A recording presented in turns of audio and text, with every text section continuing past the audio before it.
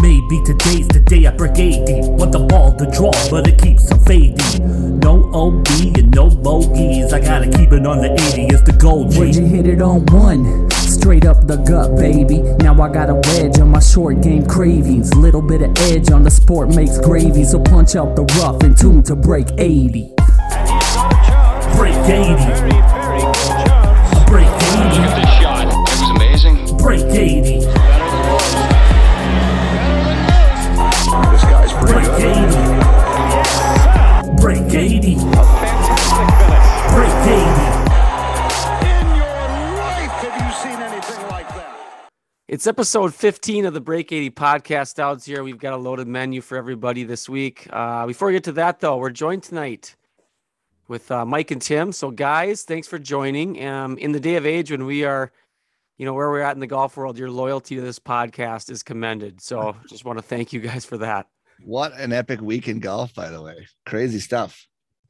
So, and our agenda is we've got an interview with TaylorMade rep Chris Eikenberg, U.S. Open preview. We'll discuss Rory wins at the Canadian Open. We'll talk about that. And of course, the latest with LIV golf. Well, let's start about Mike. You kind of mentioned that the weird week it was in golf, and in one aspect, we have Rory repeating in Canada. He's the duel with JT. The other hand, we have Charles Schwartzel winning the largest purse in golf history for the LIV event, and the entire weeks with all the headlines that we had. Let's just start with Rory and the Canadian Open first. I'll be the first one to say I've been critical of him on Sundays, especially whether he is always having to shoot 62 on Sunday to try to make a run, or the opposite. He's in contention and he shoots 73. And that was just not the case. He played lights out this weekend, held off one of the best players in the world. And then, of course, had to take the fun shot at Greg Norman at the end of the interview. So what are your guys' thoughts on Rory's week? Well, he is, some might argue this, but he's won back-to-back majors. Canadian Open, it's a national championship. Last guy to do it was Koepka, winning the PGA back-to-back. No, but Rory does kick ass up there. I thought, and we'll get to the LIV stuff in a while, that they were so polar opposite events. The LIV was so boring. And you had this awesome Rory, Justin Thomas, Finau, Justin Rose lighting it up finish. It was the perfect finish for the PGA. The PGA Tour needed that to happen. But when it comes to Rory, he just has a different gear. Like, there was that one, what hole was that they tried to, there was like 360. I think it was like 14 or 15 or something like that. He got up to like 188 ball speed. JT can pump it, but he can't get to 188 ball speed. And even Finau probably could if he tried to do like a big full swing. But I've said it on the pod before, when things are firing, Rory's the best player in the world. He's the most talented player in the world when he's got everything going for him. And he's the most fun to watch. Timmy? I mean, I thought golf ended on Saturdays now. I was out playing. Yeah, I played my 6 holes. It was a sight to see. 82 at Lake Pepin Golf Club, Woodruff Best Farm Track in Minnesota, and then a very solid 91 with Mike there in the afternoon. But yeah, though. Commendable. Every golf tournament's a roll of the dice on how close it's going to be, on what the leaderboard looks like, and you hope every tournament looks like what the Canadian Open had. Unfortunately for the LIV Tour, not quite there, but it is really good to see Rory back in the winner's circle and at a major tournament. Mm-hmm. I don't know if I would call it a major, but certainly a major tournament. For sure. And I think, Rory, like always, drove the shit out of the ball per usual, but I think what I've been most impressed with, because he's starting to make gains on this, is his wedge play. I think, he was all over the stick, at least on Sunday. Put a bunch close proximity. Missed a couple little, easier putts, but made most of his makeable putts, made a couple outside of makeable range. When his flat stick, gives him at least a little bit of confidence, where he doesn't have to stuff it to 2 feet to make birdie. I mean, he's clearly one of the best players in the world. But yeah, you can tell though, when his confidence is not there, you can see it. He's one of the few players that he just visibly shows a lack of confidence. And when he has it, he's the one that shows the most. Like you just can't, that driver swing, like Mike mentioned, was like the most confident swing. You know, there was no doubt that thing was going to be up by the green. I don't know if it maybe faded a yard. I mean, it was just incredible. So it was just fun to watch. I think he's just, when he, like Mike said, when he's clicking, it's another level. So I think I will say this though, because I watched the LIV event, and then from the LIV event rolled right into the Canadian Open on Saturday, and a shockingly low amount of TV time for Tony Finau, who had the lead for a very long time on Saturday, which was almost a little disappointing. It seems like the budget went to the featured group that did include Rory. So some wonderful Saturday golf, but it felt like they kind of left Finau out of the viewership there for a little while on Saturday. If that's one thing that the PGA Tour can take from the LIV, is they cut away. I think Finau and JT, they cut away to commercial when they were about to hit their tee shots on 18, the last hole. Like, what are you doing? I mean, nobody wants to see that in camera. You know, they do that commercial side-by-side thing. Like, come on, just wait for the damn commercial till after they hit the tee shot. They're so beholden. That's one of the things the LIV doesn't have to worry about. They're so beholden to their sponsors and making sure we get all those fucking commercials out there. It sucks. Yeah, we'll when we get to the LIV stuff, we'll have a little segment of what we think as a fan of golf, the PGA Tour could do to, you know, now that there's this new league started, they obviously have to look in the mirror and do a couple of things. So I'd like to see your guys' thoughts on some things that the PGA Tour could do. And obviously Tim mentions a lot. Some of it's just the viewership, and they got off of commercials all the time they have. So that could be one thing that we mentioned, but I mean, JT obviously is playing some of the best golf he's ever played. He's, you know, obviously he bogeyed 17, 18, so not very timely with those two, but Rory put so much pressure on that he probably had to feel like he had to make the perfect swing every time. But he was there. He did not back down. I mean, Rory birdied, JT would come right back. Like, you know, sometimes when Rory makes those runs, everybody kind of gets shell shocked a little bit. JT was not that. He tried to get, you know, make just as many birdies as Rory did, was right there, tied it going into 17, I believe. It was all tied up. Rory goes par birdie, and JT goes bogey. One thing I will say about Rory, that as a I'm not ashamed to admit it, a big Rory fan, as people listen know, I'm a Rory lover. I don't like the fact that he won necessarily going into the US Open, because he is not the greatest at managing expectations. Because I'm assuming he's probably the betting favorite now this week. I haven't even looked at the line yet. He's got to be right up there. I mean, JT and Scheffler are the top. Yeah, three. they'll be all up there. But it's like this is what happens. Rory gets her going. He's been playing pretty well because he played well in previous weeks too. And then he lays a fucking egg or something at the US Open. Yeah, but Mike, think of it this way too, though. Think of the positive. Like, he has not been able to close a tournament for some time. Yeah. Like, he's got that in the back pocket now. Like, he knows, and he not only did he close it against one of the best.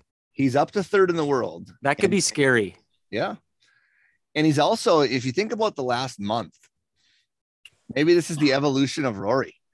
At the PGA Championship, he got off to the good start, which he usually never does, and faded a little bit. And here he kind of did what he normally does and played really well on the weekend. Maybe he's going to put it all together at Brookline. Never know. Do you think there was some added motivation there this week? That's my next kind of thought. Oh, yeah. Do you think he kind of had that side thing? It's like, all right, well, you guys go do that. I'm going to win this tournament this week. Double middle fingers up to you guys. I don't know. I mean, obviously he took the shot at Norman, but I just think that was Jay Monahan must have been sitting there with, to me, there's a lot of great players on the tour, but I don't know if there's any more that are more fun to watch than when they're playing well than JT and Rory. Like they're the two, like the most electric guys out there, and they're battling down the stretch. It couldn't have been a better finish for the PGA Tour. They needed that desperately. I'm sure Monahan had the teleprompter going for Rory when he was up there. I'm sure. Say this. Yeah, say this. Say this about Greg Norman, please. Yep. That's great. I hope we get some Rory wine coming out. Well, other than that, let's just go through a couple other guys that was, I mean, and not only, I mean, those two guys, but then you had Fina, who, by the way, I don't know, he must have risen from the ashes because I haven't seen him be in contention since I don't know when the last time he, made any sort of noise at a tournament. He's kind of had a disappointing season. Hasn't had a great year. No, and I don't know what it is. I mean, I think a lot of people say it's putting. But I had to think that there's more than just that going wrong with him at this point because he hasn't been doing much. And then my guy, I knew he'd be there, top Ford. Sam Burns continues to play super well on tight tree line courses. Yeah, he loves them. You got to pick him again in a pick segment coming up, maybe. I have to think about that. The one thing, and this is my next thing about Sam Burns, it's like he's super impressive. I feel like when he hits so many shots next to the hole, and when he does that, he typically makes the putts. He's usually in the fairways. But then when it comes to majors, where has he been? Not played well. He just hasn't. Yeah, I don't know if he's got that next step to make in his career. But that was some more power to the Sunday charge. And then a guy that you would think might be LIV-esque in a guy that seems to be past his prime, has not played well for a long, long time. In fact, I think he topped a 3-wood on Saturday, and then comes out on Sunday and basically bogeys 18 to actually bogeys 16 and 18, and the easiest hole 9 to shoot a 60. Justin Rose. I think if we learned anything about Justin Rose this week, it's two things. One, amazingly, this never used to be the case. Great taste in shoes, wearing the Jordan 1 lows out there. Fabulous. I can tell you they are very comfortable, as I have a pair. Two is Justin Rose likes to compete. He doesn't think his career is over. Ian Poulter, Lee Westwood, all those other guys, they don't want to compete anymore. They want to play exhibition matches like Walter Hagen used to do in the 1915s or whatever and just get paid. Justin Rose is here to compete, folks. He's looking to win still. We gotta love that. Yeah, Jay Rose, you'd think would be just a guy that would sail off into the LIV sunset, but no, you got to appreciate that he's out there and maybe he finds something. Maybe he's going to be a player this week. His game, he's won an Open before at Marion. Yeah. His game fits. He's a good iron player, Yep. Yeah, so, he had a second place at Pebble Beach. We're heading into the second smallest green sizes in U.S. Open history. That's right. His putter was unreal that week. He made everything. Yeah, that was a crazy Sunday to watch. Anything else from the Canadian Open? Fun event. Like the Canadians showed up. Yeah, made good viewing experience. The Canadian Open was, I thought, everything that was great about the PGA Tour, and at the same time, some of the stupidest shit about the PGA Tour that they do. When it comes to the LIV stuff, which we'll talk about, the PGA Tour has done some of this to themselves. They gave John Houston an exemption into the Canadian Open. John Houston is 60-some years old. He hasn't been good since the 90s. He never was that great. He won a few tour events.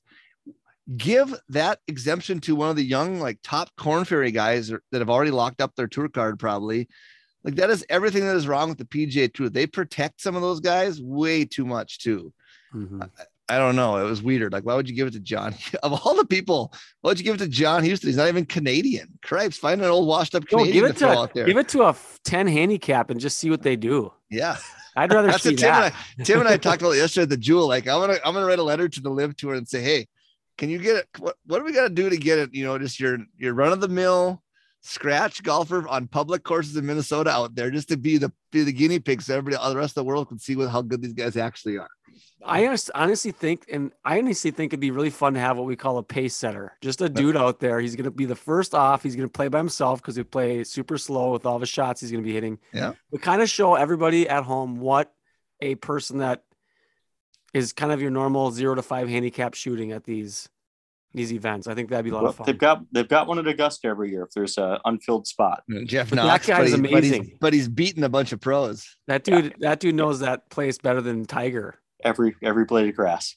Jeff Knox has an okay gig in life. He's like a hedge fund guy or something, and he's a member at like Augusta and Shinnecock and all over the place. Like, let's just call Jeff and we'll fly him in for the Saturday round here since we have an odd number. Okay, I'll come down.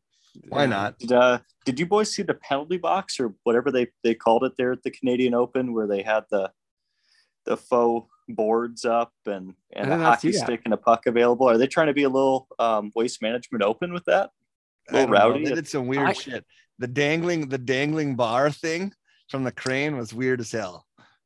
I'm a believer. I think every tournament needs some sort of identity. And I think that's kind of where I need for example, our home tournament, the 3M, to have some sort of like thing that it's known for, like give the winner freaking doctor jacket, or have them, I don't know, like you got to do something to kind of, remember the tournament. There's just nothing there. And I think if every tournament can kind of find its own little niche, that'll give a little bit more luster to the PGA Tour as well. So you're saying Toronto has the sky bar, so they had to elevate the one set of stands to make it unique. Sure.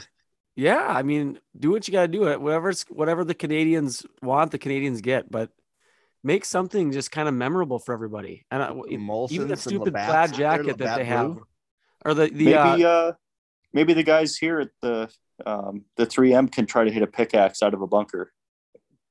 Sure. I mean, what's the Hilton Head? They like fire off a cannon, find something, give us something. At TPC here for the 3M on the 17T, which plays like 220 or whatever it does. Yeah. They should have to pound a plate of tater tot hot dish and then go hit their tee shot. Just right off the even the tater tot hot dish straight to hitting the tee ball. Yeah, that would be great. Well, let's transition into our all favorite. I know Tim's going to have a lot of input on this, his favorite tournament. As we head to the LIV, it was the first ever event that they hosted. I'm going to be honest, I watched 0 minutes of it, so I can't comment so much on anything other than results and the news stories that came out. But Charles Schwartzel did win. Biggest purse in golf history. DJ, just some memorables here. DJ took 8th. Gooch finished just behind him in 9th. And then Phil was 34th out of the 48 participants. I just want to read you the stat that matters here. So okay. Charles Schwartzel, $4.7 million in his earnings off of his win. Abomination. Just that he's getting 4.7 million. Rory, Tony Finau, JT, Corey Connors, and Justin Rose. So your top 5 made a combined 3.89 million. And if that doesn't get people interested in the LIV Tour, I don't know what will. Because money does talk. Money for sure does. And the thing that bothers me about those guys is they won't just admit it. Just admit it. Start by saying we're taking the money.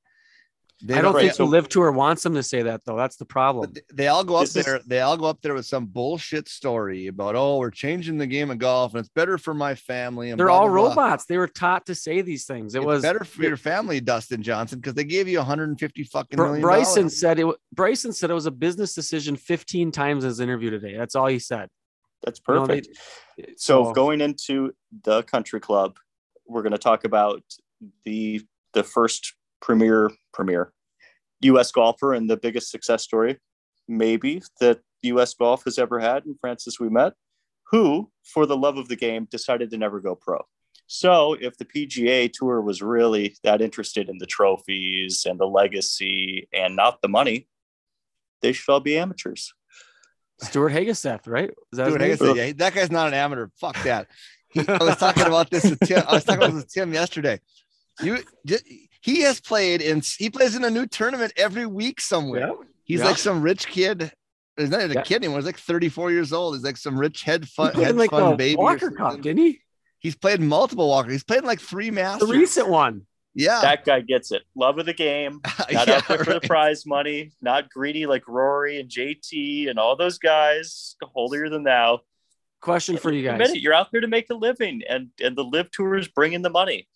Otherwise, you could be like Francis. That can't be argued, Tim. Pro and the money aspect. The money aspect cannot be argued. That's 100%. I agree. That is a huge difference. The only problem is there's no business model with. I want to get into that for a second, but before we transition to this, can you guys tell me what do you think Charles Schwartzel shoots at the actual PGA Tour? What place has he finished in this week? If he actually played on the PGA Tour, he wasn't good. What do you make? What do you mean? A lot of it. He didn't play well. Nobody played well, and it wasn't even a hard setup. It was an exhibition match. That's what I'm saying. Like, he walks away with $4 million and he basically beats a bunch of nobodies. So to give you a rundown of how this, so I'll go into some of the things I liked about it here in a second, but some of the stuff was just stupid shit. They had a draft that was already staged and set up ahead of time. All 4 South Africans were on the same team. That was dumb. The logos it was like my soon to be 5th grade daughter can make better logos. The Stingers logo looked like an intestine, looked like a large intestine with an S. They were terrible, just atrocious. And the golf was not good. I get it. Money talks. And they're going to get Bryson and Reed and a few other guys. You're going to need to get better players, or this is not going to work. It was not great to watch. Schwartzel was ahead by 1 shot at the end of the first round over Duplessis, another South African. At the end of the second round, Schwartzel was ahead by 1 shot over Duplessis. And at the final, Schwartzel won by 1 shot over. It was like over Duplessis. It was the most boring. There was nothing was intriguing except for the guy that got hit in the head with the golf ball and rolled down the hill. That was the most exciting thing. That was the most exciting thing that happened. Right in the bum. And Mike, the logo shouldn't surprise you. Have you seen OPEC's logo? It was not remarkable. I did like the broadcast setup with the score on the side. Minus some of the logos and shit, they could clean that up, and that was a decent thing. And no commercials was awesome. You're watching golf the whole time. But they have a problem here. Their viewership, and I don't know if it's for all of the hype. Like, I can't imagine any of these live events are going to be more hyped than the first one.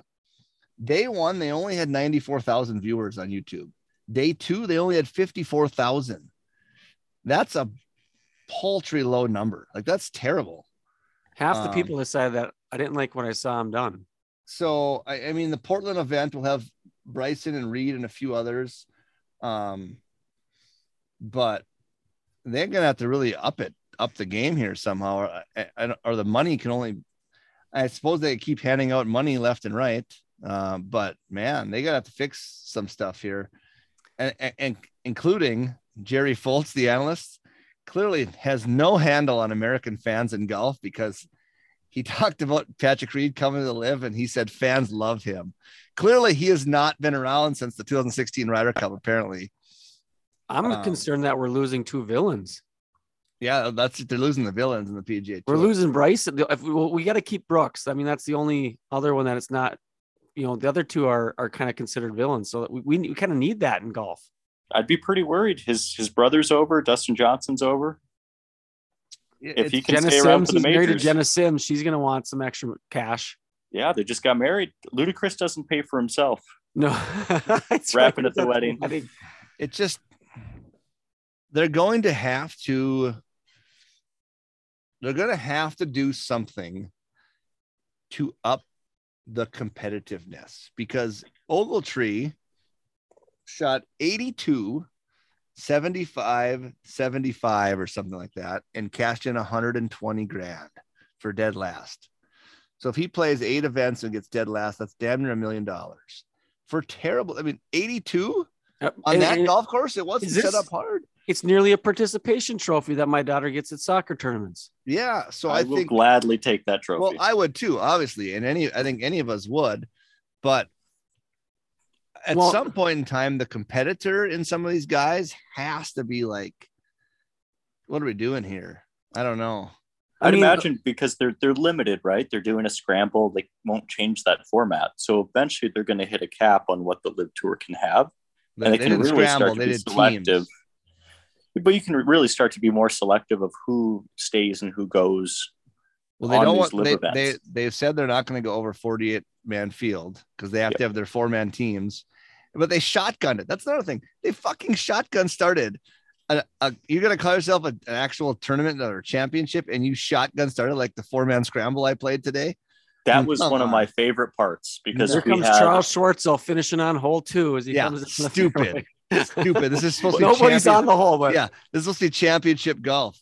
You want to talk about golf shots all the way up to the end, though. There wasn't any sitting in the clubhouse and waiting to see how someone finished. They were actively on the course, able to kind of fend for themselves.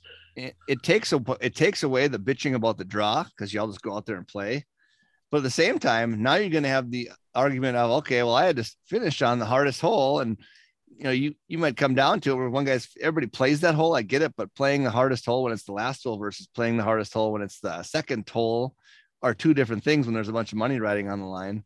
Mm-hmm. I mean, remember though, all of this, even the setup format that we have now is fairly new for the tour, right? With TV scheduling, it you weren't even necessarily paired at the end if you were in the lead 40, 50 years ago. A little bit more. Yeah. I just don't understand. Maybe they have a shitload of money. Like they're paying, the Saudis are paying, I think I heard 300 million to the Asian tour. They're helping to prop up the Asian tour because you noticed a lot of players off the Asian tour were playing in this one because they're paying the Asian tour a bunch of money as well. They're just throwing money around. How long can they? I know they have a shitload of money, but like they're just going to keep doing this until. Because if what's the point if nobody's watching and it doesn't pan out? They're just going to keep throwing money out there. Well, they've been at this for years. They brought in IndyCar racing. They reintroduced soccer. They own a team. They brought in movie theaters. They are in essence opening up culturally to the West, and whether that's for better total relations with us or trying to be even more of the head of OPEC or some sort of leverage later on, I certainly don't know, but it's not just to make a profit. I don't think it's to heal some or mend some cultural ideas about the country as a whole. I'm staying away from all the geopolitics of it. I just don't understand. Other than the money, obviously let's say the money wasn't a thing and they're just playing in this other league just to try something different. You're not playing 72 hole event. You get no world ranking points, which isn't going to, if this thing continues, it takes 2 years to actually be able to get into the world ranking system. So guys like Taylor Gooch, who were up to what was he, Jeff? 30 something? 35th in the world. And playing really well. Taylor Gooch has had a really good year. If he can't play PGA Tour events, and let's say the DP or the Euro Tour does the same thing and bans players, which they haven't yet, maybe because they're in bed with the Saudis a little bit on their normal tour anyway. But if Taylor Gooch can't play events and these don't count for 2 years, he's never going to play in a major again. Unless he qualifies, he's going to have to go through the whole qualifying process, I suppose, for the US Open and the British Open, but he's exempt right now in all of those. So the majors, maybe the money is more important than winning to a lot of these guys. I suppose it probably is, but that kind of goes off my take. Results aside from what happened this week, did anybody feel anything? As a golf fan, I guess I could be considered more of a purist. Like I have a hard time watching any sport, not just golf aside. Like if there's nothing attached to it, like I get entertainment from the best competing at the highest of levels. That's where I get my feels from. It's like, to me, it felt more like a WWE venue. It's like, we're going to have false, like all those guys. You cannot tell me that those guys literally thought this is great having a draft and stuff. Like they just pretended like that was cool. They know it's not cool. It was all like it was all prearranged too. Yeah. They did some pretty cool stuff. This is on it's on their YouTube station, but not a part of the coverage necessarily, but did pretty cool stuff of the guys hanging out. So they had a camera crew follow them around at some of the team dinners, just really the guys hanging out to talk about their rounds, about themselves, about, how they've known each other for years. And I thought that was kind of cool. Yeah. Because we don't see that. We don't see that from the PGA necessarily. A lot of guys stay in their bubbles. So I thought it was interesting to see a different side of the guys that the LIV is offering. It's good for that. And like I said, like some of the graphics and the broadcasts were good, but it was really boring golf product. They're going to need to get a lot better players out there. But it's not even a business. That's the thing. Like they're not even making money. They're literally just money, throwing away millions of dollars. It's going to turn into billions soon here. It's like, there's nothing that actually takes in money. There's nobody. The tickets were free. You don't even have to pay to get into the event. And nobody was there. You watched on TV. There were not good crowds. They're not making money on their.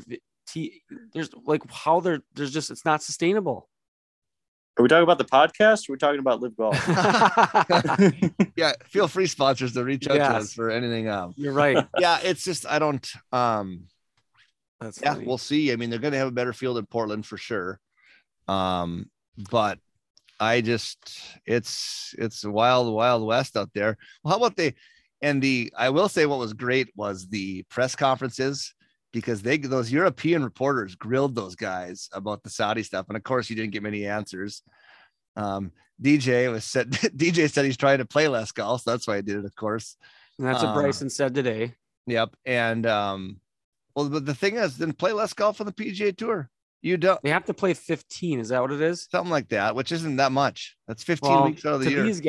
To these guys, they don't want to be going to play the 3. Dustin Johnson doesn't want to travel Minnesota. He didn't want to be at the 3M when he didn't break 80, by the way. No. Yeah.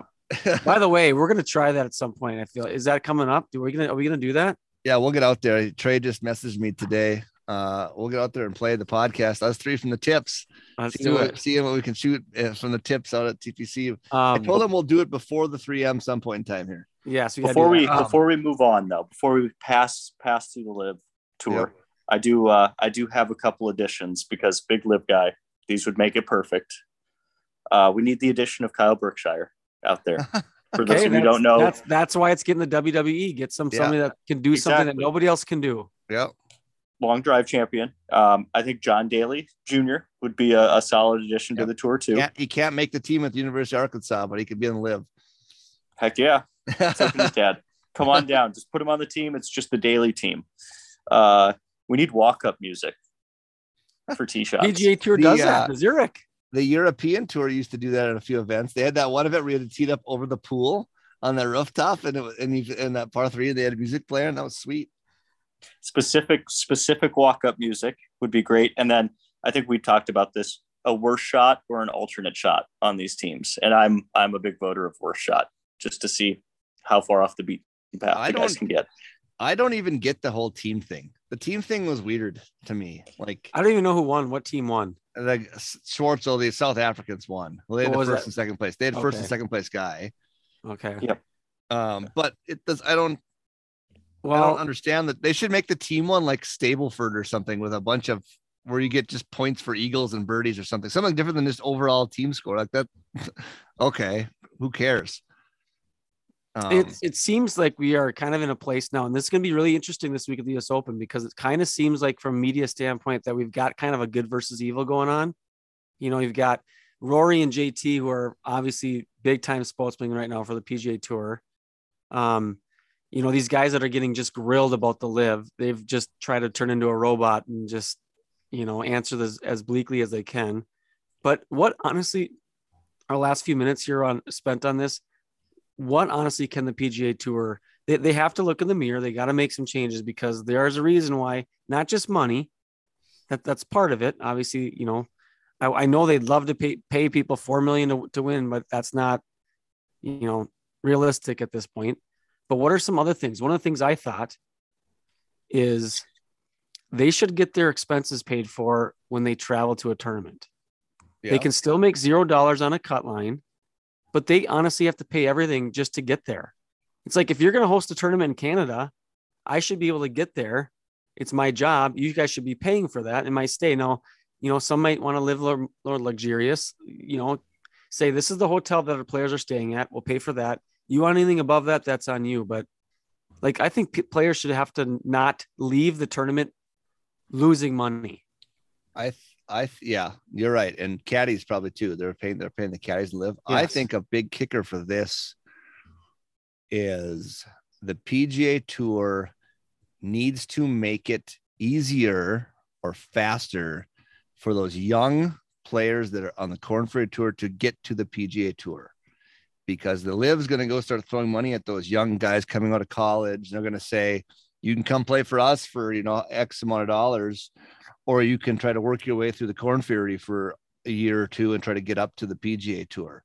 They got to make it easier and quicker or whatever somehow to get there, because they're giving John Houston a fucking exemption to this week to the Canadian Open. He's 67 years old. He should not be playing on the PGA Tour. Let a young guy play. What is that? The thing they've got, you have to, as a college player, you've got to qualify. You got to be like a top 5, and that gets you automatically into the Corn Ferry or something like that.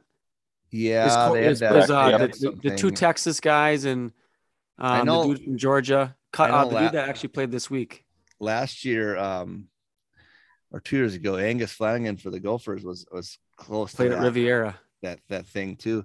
Who, by the way, shot 61 at the tape mark and Trey by 2 shots, which we'll be taking on Trey here on TPC one of these days. Yeah. So I don't know anything else, Tim, before we wrap up. Anything from what else? Viewership is one you mentioned. Money on the tour. The PGA Tour struck a deal for $680 million with CBS and partners here in 2022. So they definitely have the cash income, and that's without the additional sponsors that host the different events, the ticket sales, everything else, the concessions, things of that sort. So that tour certainly has enough cash flow to pay people better. There's been a choice to not do so. And that choice rings all the way down to the Latin Tour. It rings down to the Corn Ferry. In fact, on Saturday, they had a kind of an expose on one of the Corn Ferry players that was pretty much living paycheck to paycheck as a top 25 Corn Ferry player. And I thought that was all too appropriate, having just wrapped up the LIV and watched somebody make $120K coming in last place. I feel like, well, I guess never mind. I was gonna say baseball is kind of similar, but I forgot that they sign big contracts out of. They usually get large signing bonuses. Off, 40 grand. But again, they have the tour or the bus is paid for, right? Yeah. They generally get a food stipend. So even they have a little bit easier financially. They have kind of an issue. They have to the PGA Tour has to find a way to pay the studs more money. Rory, Justin, the big timers. At the same time, they got to find a way to pay the young up and comers more money. Like Tim said, they can't be living out of their fucking car, trying to make it when the LIV's going to maybe offer them hundreds of thousands of dollars to get last place. It's just not going to work. Who wouldn't take that? If you're some guy just grinding week to week, trying to make it, who wouldn't? If you're grinding, but if you are one of the top players coming, the young guys, you're going to maybe bet on yourself to be. You might, but at the same time, you got to build them. There's no path. There's no quick path for those college players unless you get really lucky.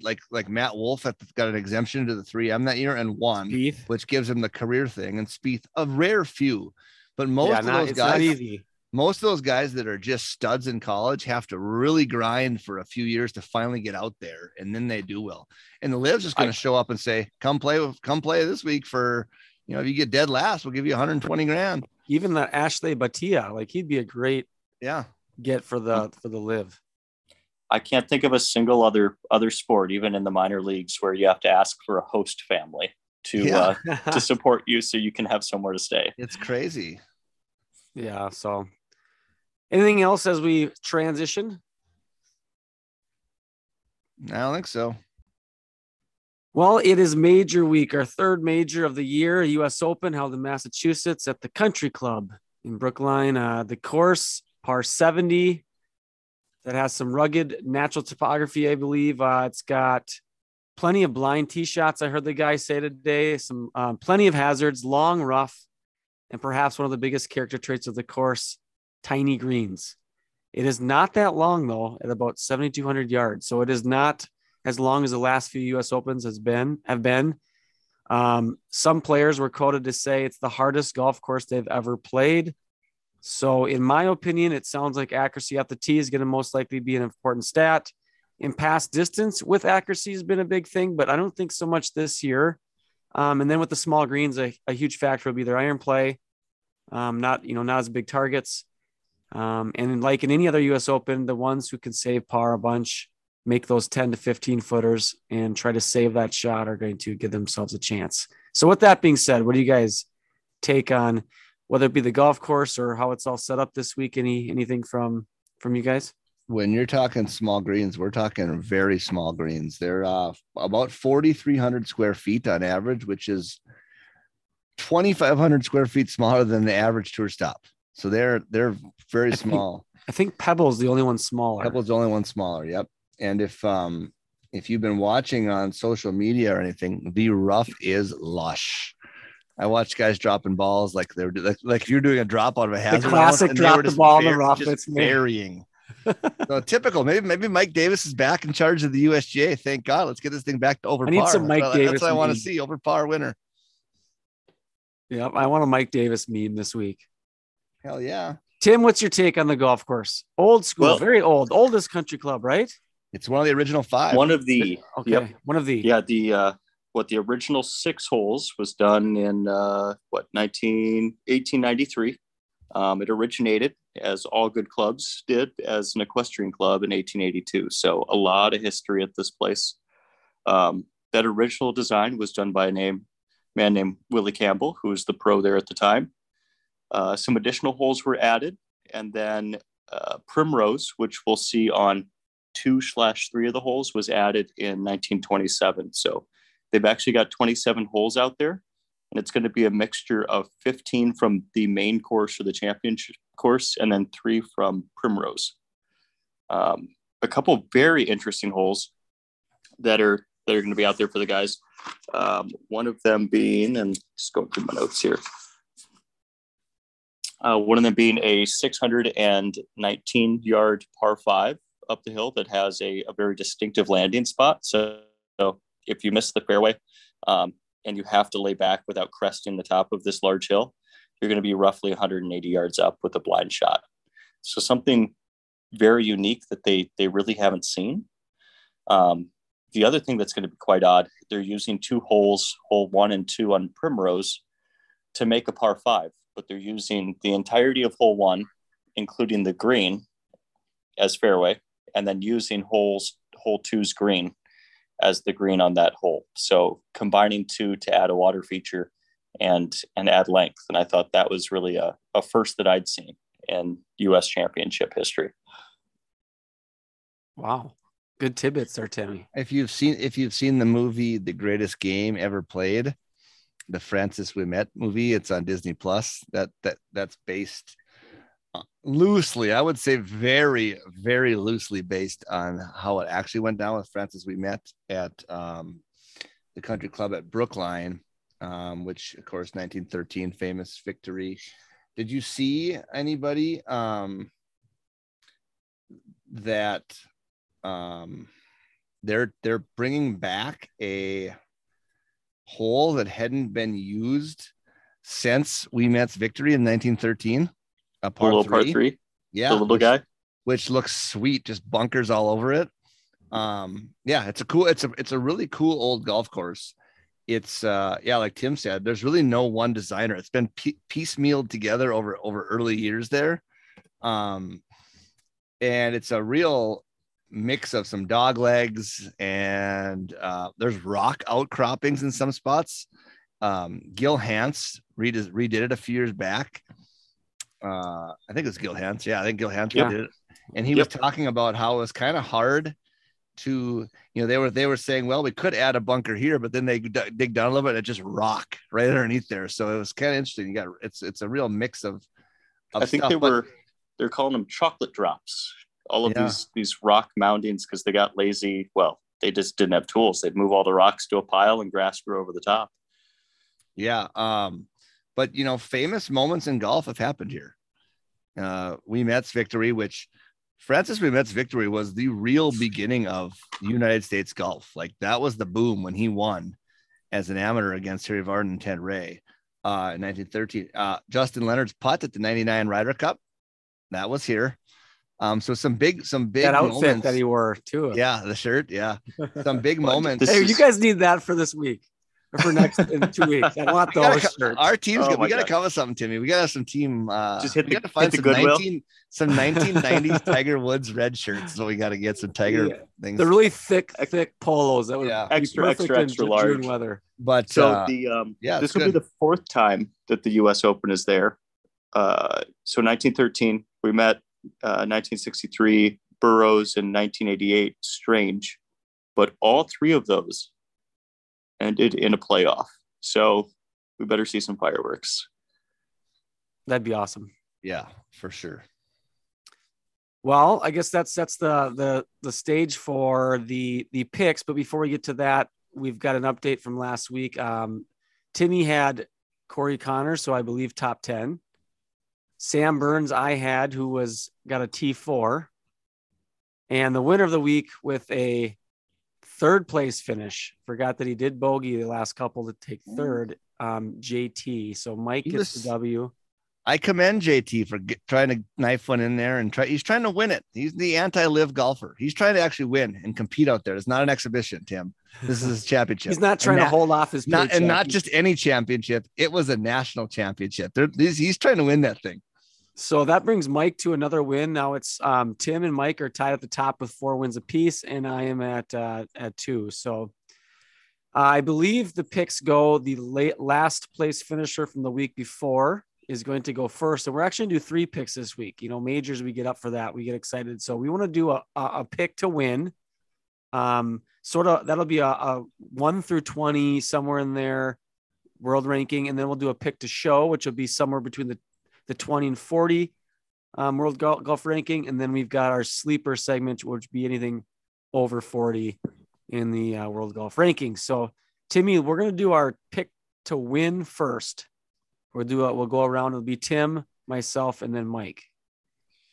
Well, I actually did some research in finding that just going with the country of origin wasn't a good strategy from the last couple of weeks. Unless they're Chilean. You're not picking Keegan Bradley's Massachusetts. He's actually a sneaker. He's a sneaky sleeper pick, actually. Okay. Well, we might real see sleepy. The Eeyore of picks. So a couple things that kind of came up during learning about the course, learning about who could possibly play well.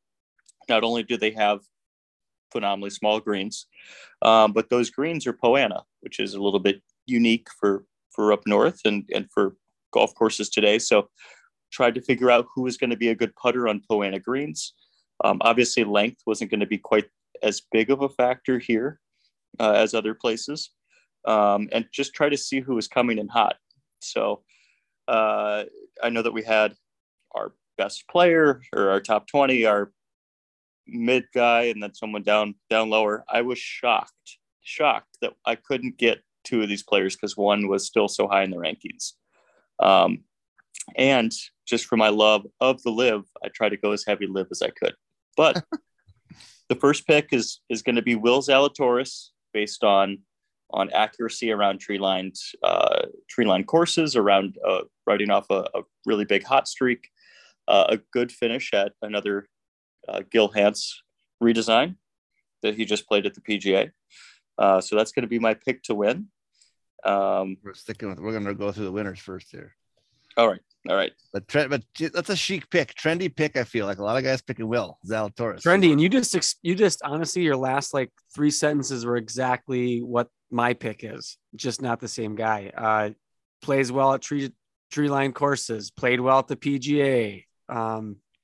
The PGA Tour is just too scripted now. I'm going back to the LIV. Yeah, more excitement. But the one thing he has, and he's got 3 top 10s in his last 4, and one of those was a major. He's also won a tournament at this golf course, the 2013 US Am.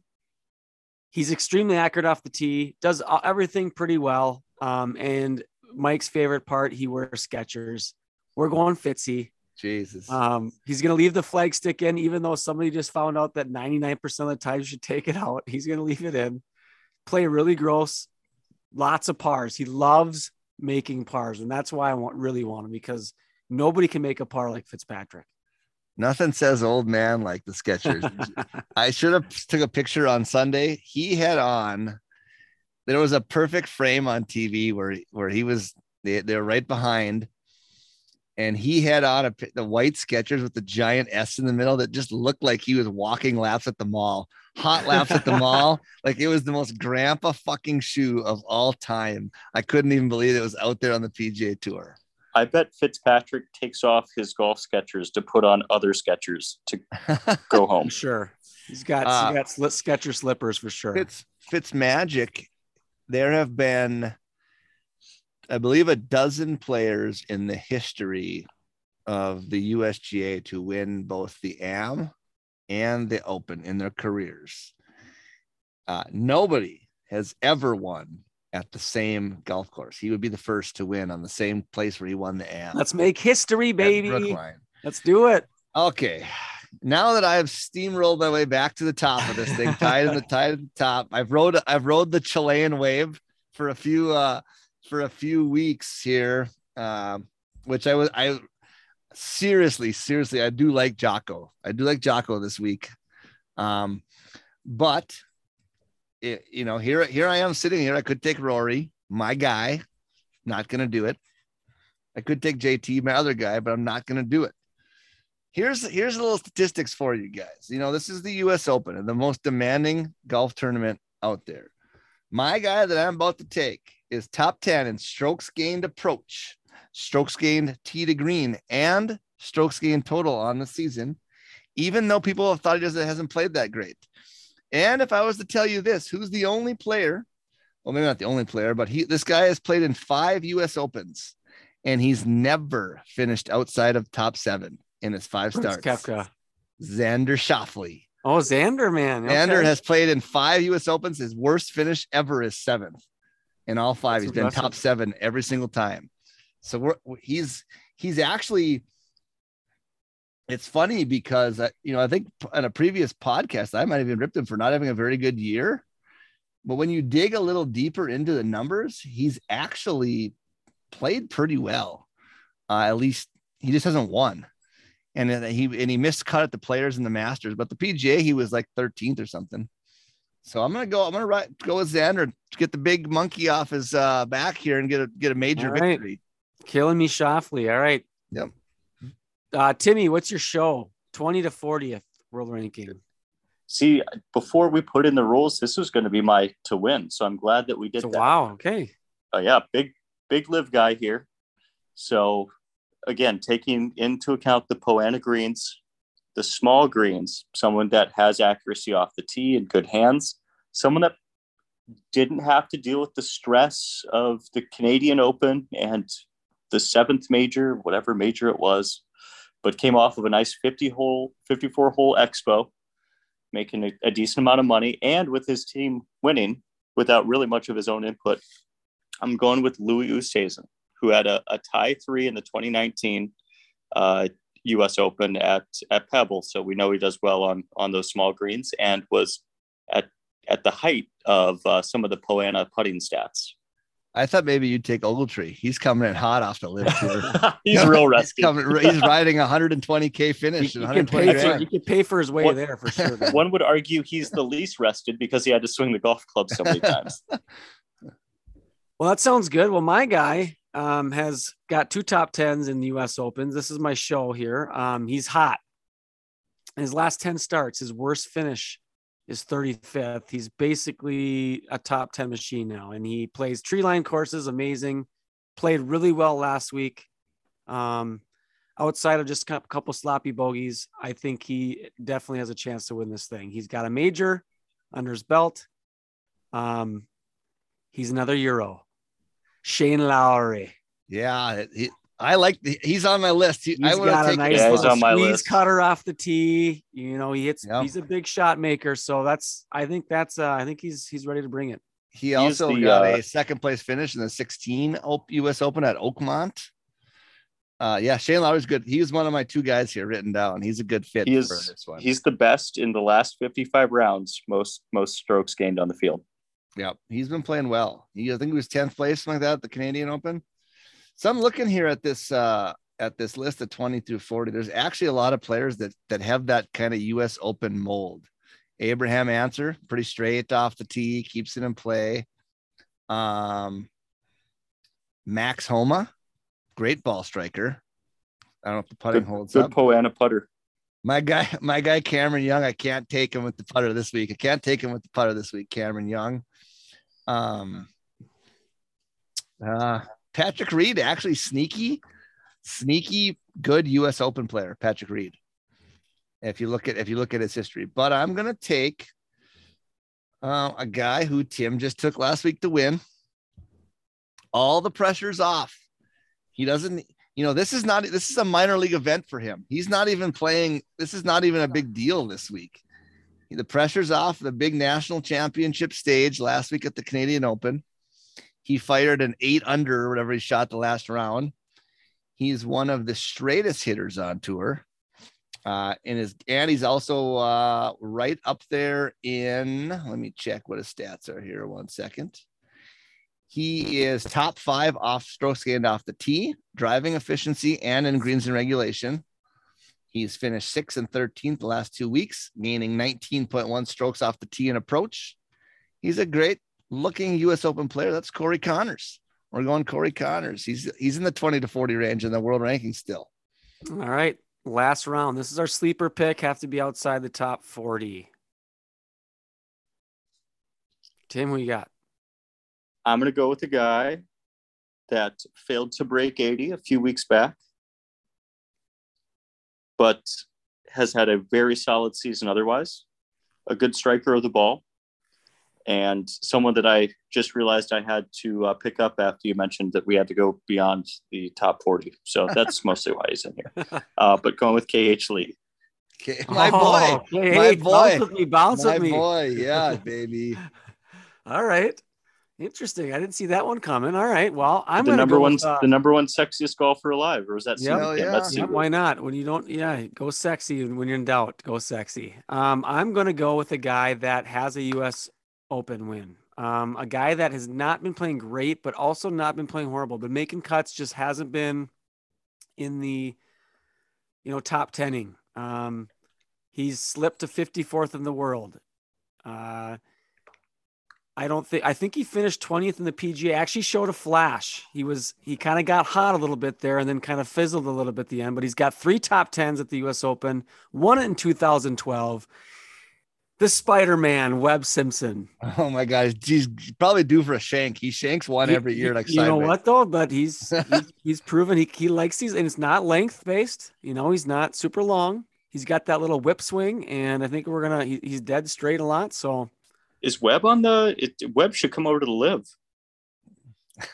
Webb's a Christian. He's not going to deal with that. Don't go to the dark side. He seems like the perfect guy for an exhibition match. Webb Simpson. I like this pick, guys. I'm not going to lie. I like my squad this week. All the more appropriate. I've got Mandalorian on in the background right now talking about the dark side. I'm looking at the old world golf rankings here, and I think we have to go back to the well here with Latin America. Jocko, I can't take Jocko. Mito? I could take Mito, but I'm not going to. I am going to take a player that is, what is he? He's top 20 off with strokes gained off the tee and approach, driving efficiency, and greens and regulation this year on tour. He has made his last 10 cuts, all made on the PGA Tour, 7 of them top 33 finishes. That is Sebastian Munoz. Ooh, we're going. Is he still with Flex Steel? I don't know if he is, but he's definitely from Latin America, which I've been riding those guys hard. Underappreciated South American golfers. Yeah. Well, there you have it. We'll see. And basically what we'll do is just everybody's got three horses in the game, and then the best finishes will be our winner. So, oh man, just more options. He is no longer. He moved. He upgraded. He went from it looks like here Flex Seal, which could be the best sponsorship you could get, to the Motley Fool. So for all of your bad news, for all of your stock portfolio, please visit the Motley Fool. I love it daily already. Depression. Let's go, right. Sebastian. Well, I'm gonna throw this out there. I don't know. I mean, we haven't really discussed this, but I would assume we'll talk a little bit about our trip coming up maybe next week. We've had kind of a long pod tonight, but we can kind of touch on that a little bit next week. And then maybe 2 weeks from now, I don't know if we might have to miss our first pod. What are your thoughts? 2 weeks from now, we'll be at John's Ridge we'll figure it out. We could do something. I figure what we'll do is we'll just bring the content from there. We'll do live interviews on our Instagrams, and See how's it going up there. So if 2 weeks from now, we'll be up there and then probably not have a podcast for you. If anybody's interested in playing a Ryder Cup style match play that's listening, that's from around here, we have one spot left for June 26th through 28th at the Wilderness and Giants Ridge. Get a hold of us on Instagram if you're interested. Yeah, we got the team Justin Leonard versus whatever I come up with here. Oh, we're gonna have to get some. I'm gonna have to get up to a lot of Goodwills here. We got to find some team unis, some classics. I've seen lots of those vintage like golf print ones. Oh yeah, I think we could. I think we could probably even. I could probably even find us some like '90s Nick Faldo sweaters for those early mornings at Giants Ridge when it's kind of chilly. Oh boy, yeah. I'm not. I'm thinking I'm a little too skinny to go pleats, but I guess when in Rome. We got big weeks of match play coming up here. We also got the Twin Cities match play happening. Twin Cities match play coming up. Yep. You two guys are going to be in the, was it Metro A or whatever it is. I don't know. Metro A and coming in with a red hot putter. Yeah. Tim's coming in hot. Tim's we played yesterday at the Jewel. Besides the putter, Tim was flying wedges like 20 yards over the green. Yeah. He is in total control of his game right now. Total control of his game. That 9-iron went 165, and I proceeded to hit an 8-iron 150. So, not to mention a 9-iron a flyer. I believe we're playing our opening match. We haven't set it completely in stone yet, but I believe we're playing our opening match on Monday the 20th when it's supposed to be 100 degrees for the high. That's when the qualifiers at Albion. Oh my God, it's gonna be 100. Yeah. Yeah, that's actually, you want that. You want to see if your opponent's going to handle the heat. Yep. So grind it out. All right. Well, we have our interview with Chris Eikenberg coming up next. Thanks for listening. And we'll talk to you guys soon. All right. We got Chris Eikenberg from TaylorMade Golf here. Here's the actual job title for Chris. Experiential representative and sales for Arizona for TaylorMade Golf. We just call him TaylorMade Golf Guy here to talk all things golf clubs. Chris, how you doing? Good. How you guys doing today? Not too bad. For those of you who don't know, Chris was up here in Minnesota. That's kind of how he knows us. Now he's back in the warm weather of Scottsdale with what's going to be 112 degrees or something like that tomorrow. Yeah, but it's a dry heat, Yeah. Better than the Tim, by the way, not to get off topic here. Did you see the forecast for our match on Monday? I think it's going to be 98 tomorrow. So Monday's going to be worse. Monday's high is 100 degrees. Hope you're ready to go, buddy. Oh, nothing like getting the beers flowing while it's warm. Hey, I just get worried about what's going to happen with that hair. Yeah, that's true. Hey, Chris, I got a question real quick before we get started on golf clubs. Yeah. I want to know what your thoughts are being in Arizona versus here. Does the ball travel further down there or not as far? It does for a couple of reasons. One, it's drier. You do get some more lift whenever you have some humidity, but down here it's a drier heat. And then also most of Arizona, like here in Phoenix, Scottsdale, we're at 1,200 feet most of the time. You get in northern Scottsdale, like Desert Mountain, Estancia, those places, you're 2,500. Go 2 hours north, you're at 5,000, 7,000 feet, depending on where you're at. But typically you see 4 to 5 more yards of carry down here. Just because it's obviously warmer, ball's hotter, is going to fly further, and no humidity, so nothing to kill it. I just want to check on that. I wasn't sure on that. Yeah. So before we get into a lot of questions, Chris, why don't you give us your background in golf a little bit briefly here? Well, just grew up kind of playing the game, played baseball and golf a lot, decided to go straight golf in high school. Was fortunate enough to receive a scholarship to play golf in college at a Division II school, Lindenwood University, just outside St. Louis, Missouri. Played some golf there. I've been working in golf since I was 15, so we're going on, Wednesday I'll be 38, so we're going to be 25 years, something like that. I don't know. My math's not great. I only add up my scorecard, but So thought about trying to play a little bit and then stayed in the industry, got my PGA Class A in 2009 and worked a couple clubs in the Houston area in Texas, and then decided to go out west to California for 7 years, spent some time at PGA West and Desert Horizons and Indian Wells. And then came over here to Arizona, spent a little short stint at Silverleaf, and had always been associated with TaylorMade Golf and played golf with some guys from the company that I'd known for a long time. And January of 19, I got into the sales side and joined the team here with TaylorMade, and been doing that since then. It's been a couple years working for him here. And then like Mike said, I went up to the frozen tundra of Minnesota for 2 years, and they asked me to come back and de-thaw a little bit. So, that's kind of the quick elevator speech right there. Yeah, I was going to ask, did we run you off or did the weather run you off? No, it was more the weather. I mean, it was a little bit with you, Tim, but I wasn't going to say it. But mainly the cold. I'm being from the South. I'm not made for that. I don't, shoveling snow is not my thing. I'll shovel sand from the beach if I have to. Watching Tim's putting just ran him right out of the state. Just couldn't take it anymore. Well, so we have a few questions here. I think how about this for the first one? Just when somebody shows up for a fitting, because you obviously are doing a bunch of fitting, what would the experience be like for somebody listening? What's the first thing you start doing? Just kind of walk us through the basics of just a TaylorMade golf fitting. Yeah, I mean, it's pretty simple. I mean, we're going to go in there. We're going to kind of interview each customer. So if you came up, Mike, I'd, introduce myself, the team. There's usually 2 or 3 of us there at each time. We're going to kind of ask you some background about your game, kind of, how long you've been playing, what's your game like, what are your tendencies, and then we'll start dialing into the nuts and bolts of what are we wanting to look at today? Is there a specific product? Is it driver? Is it irons? Is it short game? And then when we go from there, we'll kind of look at what your current product is. Once you get warmed up a little bit, say we're going to work on driver today, we're going to pull out your current gamer, have you hit 4, 5, 6 shots on TrackMan, watch some stuff visually, get some data, get some numbers, and kind of, see what is working well for you, what isn't working well for you. It could be shaft, it could be loft, it could be face angle, it could be a lot of different things. So once we start seeing these numbers, say you're launching it low with a lot of spin and you're looking for some distance, right? We're going to try to find the right shaft and head profile to get you into to kind of maximize what we're doing there. One with consistency and distance, but again, what is the biggest thing you're looking for? If you hit it pretty straight and we're looking for some distance, we're going to see what we can do. We're going to look at your ball speed. We're going to look at your launch angle. We're going to look at your spin rate.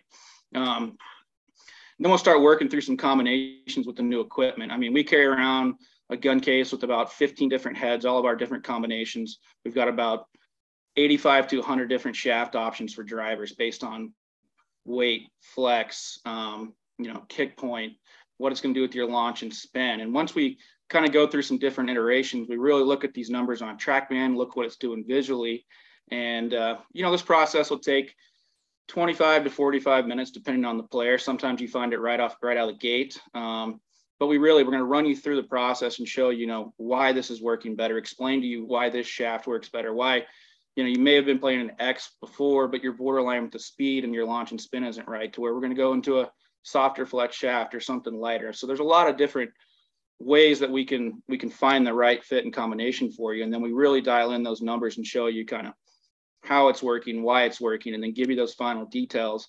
And then after that process, we'll land on one, hopefully sometimes 2 options that we feel we like the best. Then we'll go back and hit them a couple more times just to confirm, and then decide on what works best for you, and really show you that driven data that's there, why it's working better for you and why this is the best product to get in your hands. Hey, Chris, how much of golf is the equipment versus the player using it?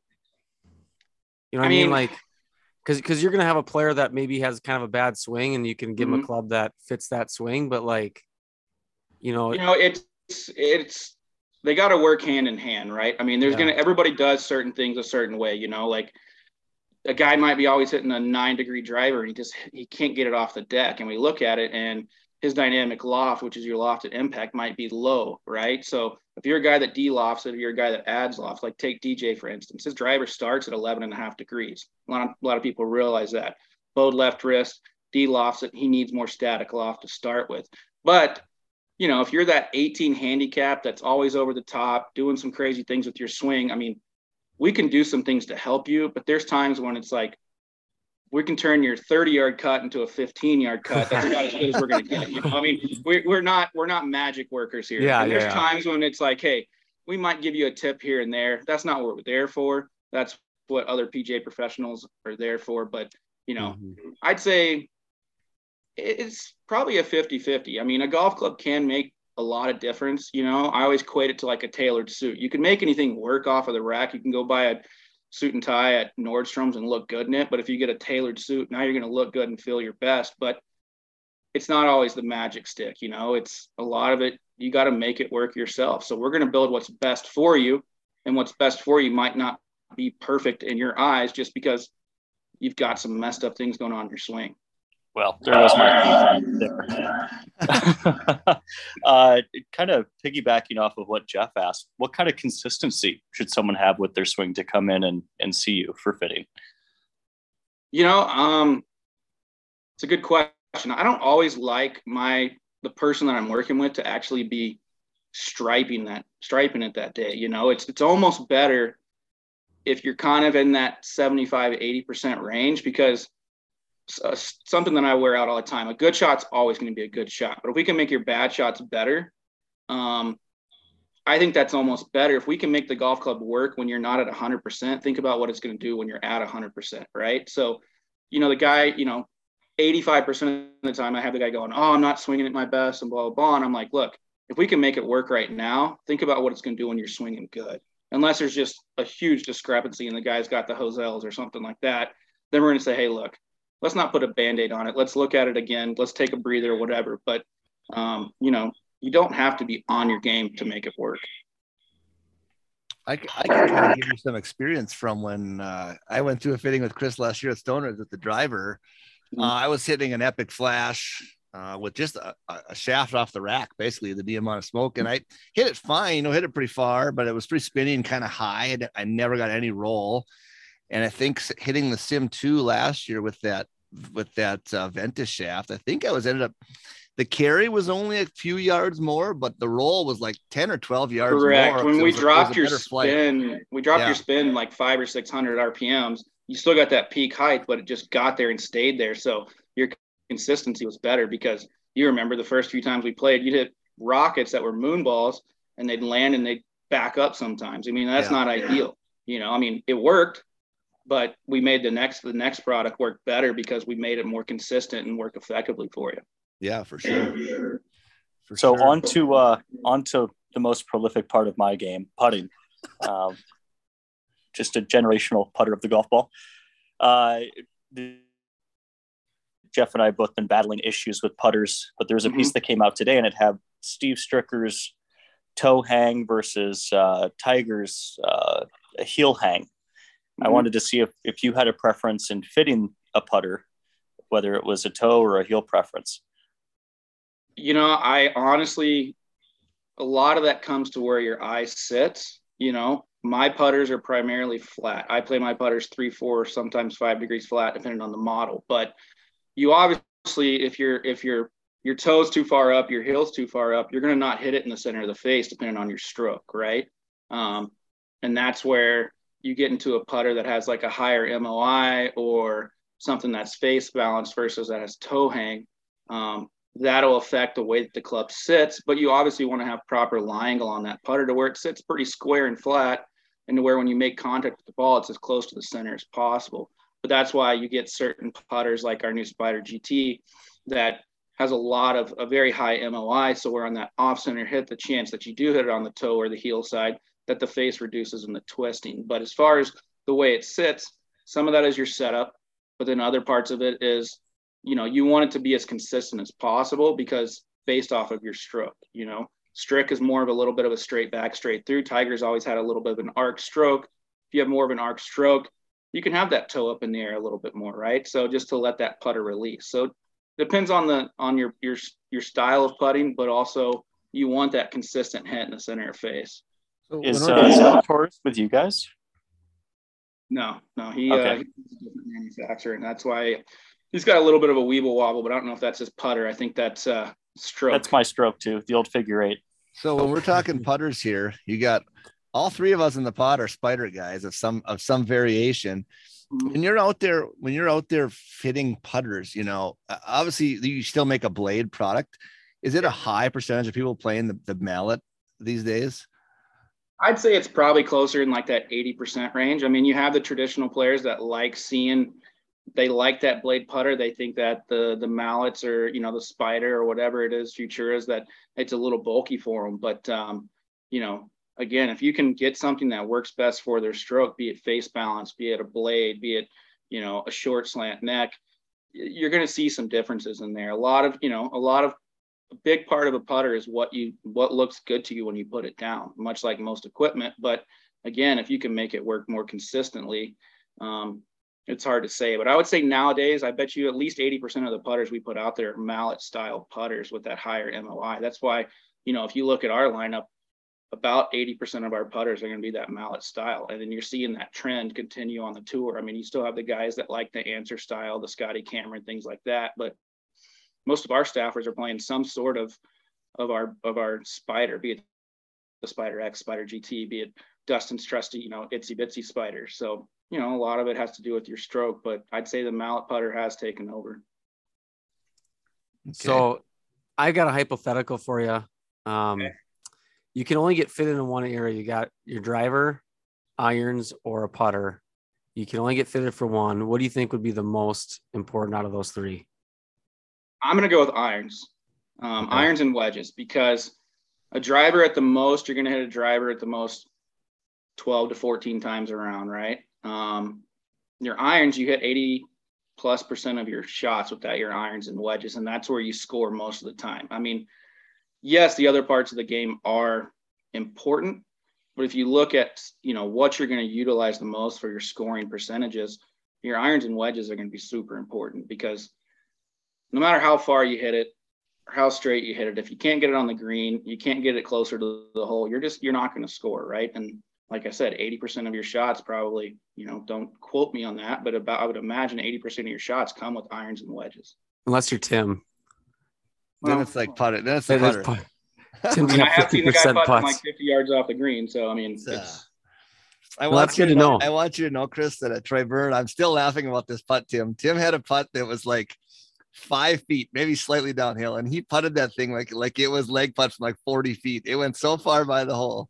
I thought it was uphill. Because you were wearing only one shoe.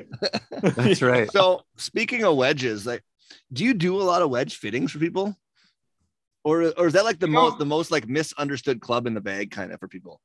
I think it's probably the most misunderstood club in the bag. I mean, it's something that I think is very important that you get fit for, but it's probably the last thing outside of a putter that people think of.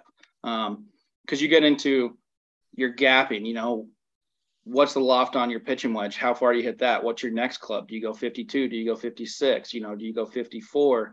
And then you get into your scoring clubs, your 56, your 58, and your 60. You got to look at bounce and grinds. I mean, especially on bounces, if you look at, turf conditions, right? Minnesota, it's typically a little wetter, a little bit softer, a lot more bent grass and bluegrass and things like that, to where you need that extra bounce just because you're typically going to get a little bit more diggy there.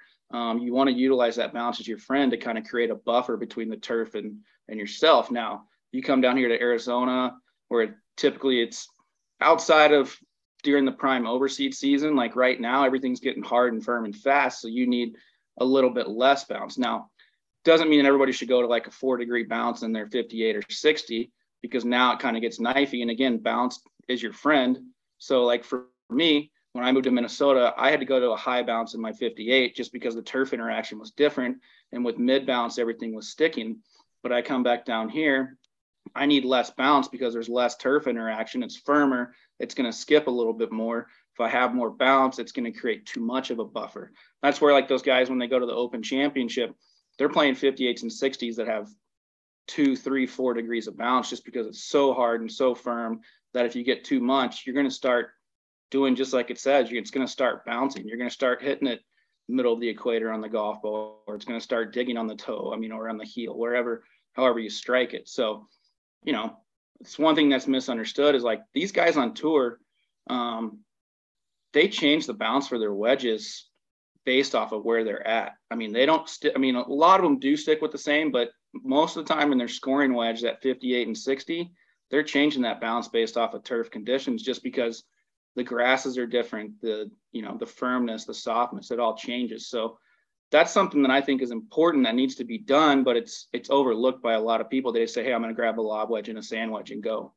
How about the wedge shaft? Like I always play them right off the rack. but I probably have a high enough swing speed where I could probably get something stiffer yet even. But does that make a difference? Typically in wedge shafts, you go a little bit heavier and a little bit softer than what you play in your full swing and say like the rest of your iron set, because the amount of times that you hit, especially like a 58 or a 60 with a full swing is very minimal, right? You're using that more for scoring, using that more for touch shots. So, a lot of our guys that we see that play like an X100 in their irons will go to an S400, which is about 5 to 8 grams heavier and just a little bit softer, just to give them some touch and some feel there. And they're also, the shaft isn't bowing and deflecting the way that it does with the full swing. So it gives them more touch and feel. Hey, Chris, you mentioned the tour. Yeah. You got some experience working the tour vans, right? Yeah. I've worked, tell us a little bit about that. It's a traveling circus weekly, but it's a cool experience. I mean, you get to go out there and, our tour van is, in my opinion, obviously I'm a little biased, but it's the best in the business. I mean, we got the first double-decker tour van. It is where everything is built for the best players in the world. Now, their changes are minimal from week to week, but they make a big difference. Again, like we're talking about wedges, we're talking about a guy that maybe he hasn't been hitting his driver as well. I mean, for most people, they're gonna be like, what's wrong with it? What you haven't been doing? But if they're not seeing what they want to see, these reps are out there. We're there to help these guys and dial it in because this is their livelihood. I mean, one of my last most recent stories was one of our staff guys, Adam Long, had been playing Pebble, and he was hitting what he thought were great drives, and it would get to its peak and all of a sudden just turn on the left blinker, and it was just left rough, left out of bounds once. I mean, but and he's just saying, what's going on with that? And we asked him, what did you do here? Because regardless of what people think, not all these guys out there are gearheads. A lot of them, you ask them anything about their equipment, they're like, I don't know, you built it for me, right? I mean, they don't even know how many wraps they have on their grips for some of them. We write all this stuff down for them. We're babysitting them, right? Which rightly so. I mean, they're making us the money, we're making them the money, right? So, but it came down to he had changed the loft on his driver, changed the face angle. He wasn't spinning the ball enough. When it got up there, it was only spinning 1900.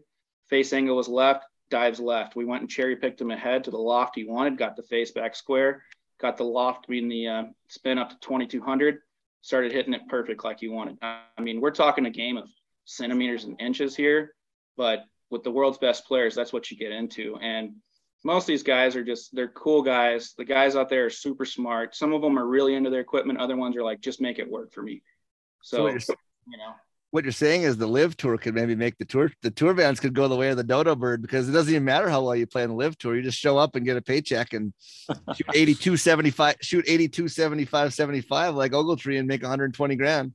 It's going to be interesting to see what happens with that. I mean, I saw one of our guys at NCAA's a couple of weeks ago, and somebody asked him a question about, DJ and what they're going to do with that. And it's still up in the air. I mean, I don't know enough to make an assessment of it, but it'll be interesting to see what happens, because these big names, they're big names for us. They're social media, they're media for us. There are billboards. So I don't know what's going to happen there, but I think those guys still want their equipment right. But at the same time, if you're making 110K for shooting 90, then who really gives a shit, right? Yeah, no doubt. It's crazy. It's crazy. Tim's trying to get a membership. He's trying to write in to LIV. Yeah, learning Arabic as we speak. Best I can. No, what has me more interested is the caddy life over there. No, you got no upfront costs. You've got no lodging, no food costs. Yeah, trying to be a tour caddy and LIV. I mean, they're definitely treating all those guys right. I mean, the way that they're flying them back and forth and even putting up the caddies and stuff, it's quite a life. It's going to be interesting to see what happens with the game. I mean, you're seeing more and more names going. It's going to be interesting to see how many continue to go. I wonder, that's a lot of money. I mean, did they have like a tour van set up there, like a normal PGA event? Because it's kind of like an exhibition match almost. Not yet. From what I've seen, is they just have like a club room where there's a couple guys in there that'll help with grips and lofts and bending and some shafts. But as far as, the major OEMs like us, we don't really have a presence out there yet. But I mean, right now you're only talking 8 weeks a year. So financially, how do you justify that unless they're going to pay us a shit ton of money to do it too? But probably next, you'll probably out there hawking oil and TaylorMade soon. You never know. I hope this trickle down economics keeps working.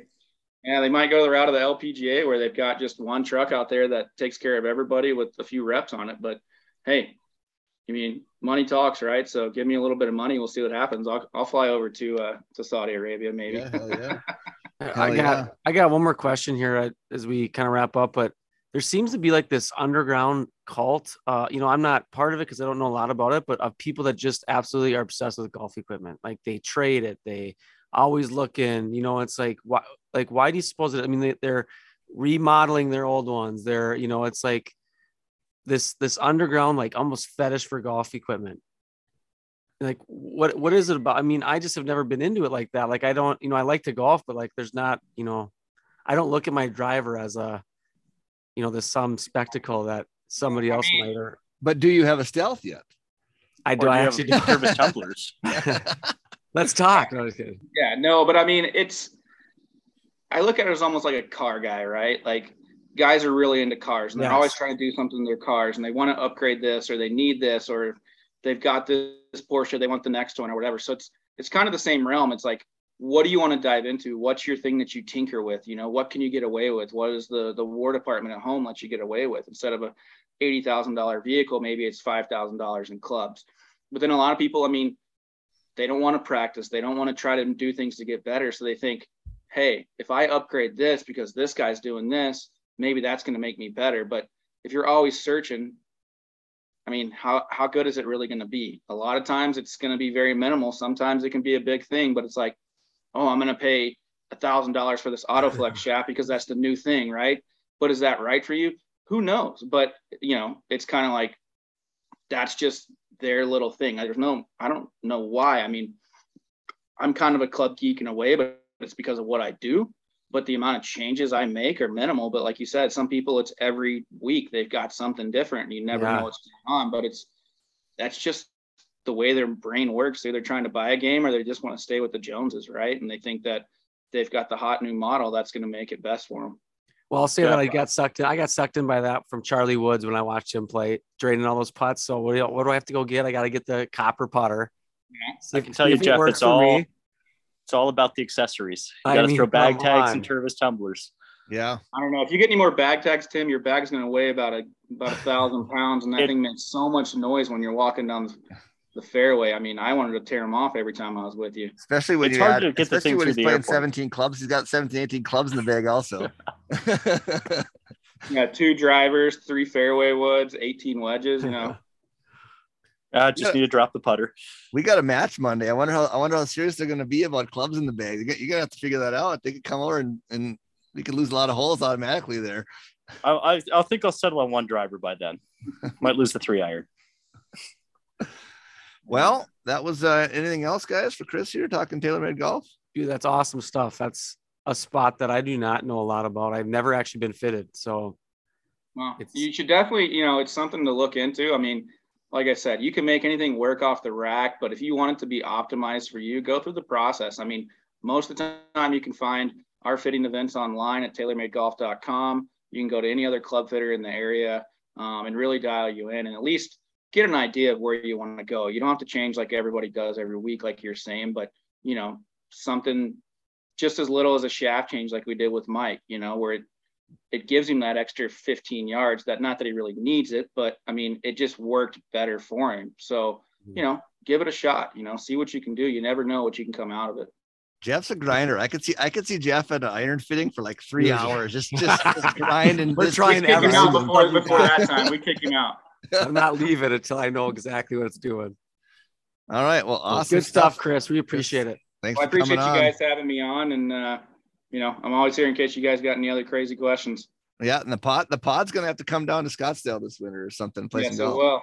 Yes, it will. We got some spots to go, so it'll be good. Get away from the snow and come down here and enjoy about 75 and perfect every day. Yeah, take it easy this next few weeks and get in the AC. Yeah, exactly. Yeah, July will be a grind, but then we'll go right back to it. So awesome. Well, thanks for coming on again. All right, fellas. Maybe today's the day I break 80. Want the ball to draw, but it keeps on fading. No OB and no bogeys. I gotta keep it on the 80. It's the goal. Would you hit it on one? straight up the gut, baby. Now I got a wedge on my short game cravings. Little bit of edge on the sport makes gravy. So punch out the rough and tune to break 80. Break 80. Break 80. Look at this shot. It was amazing. Break 80.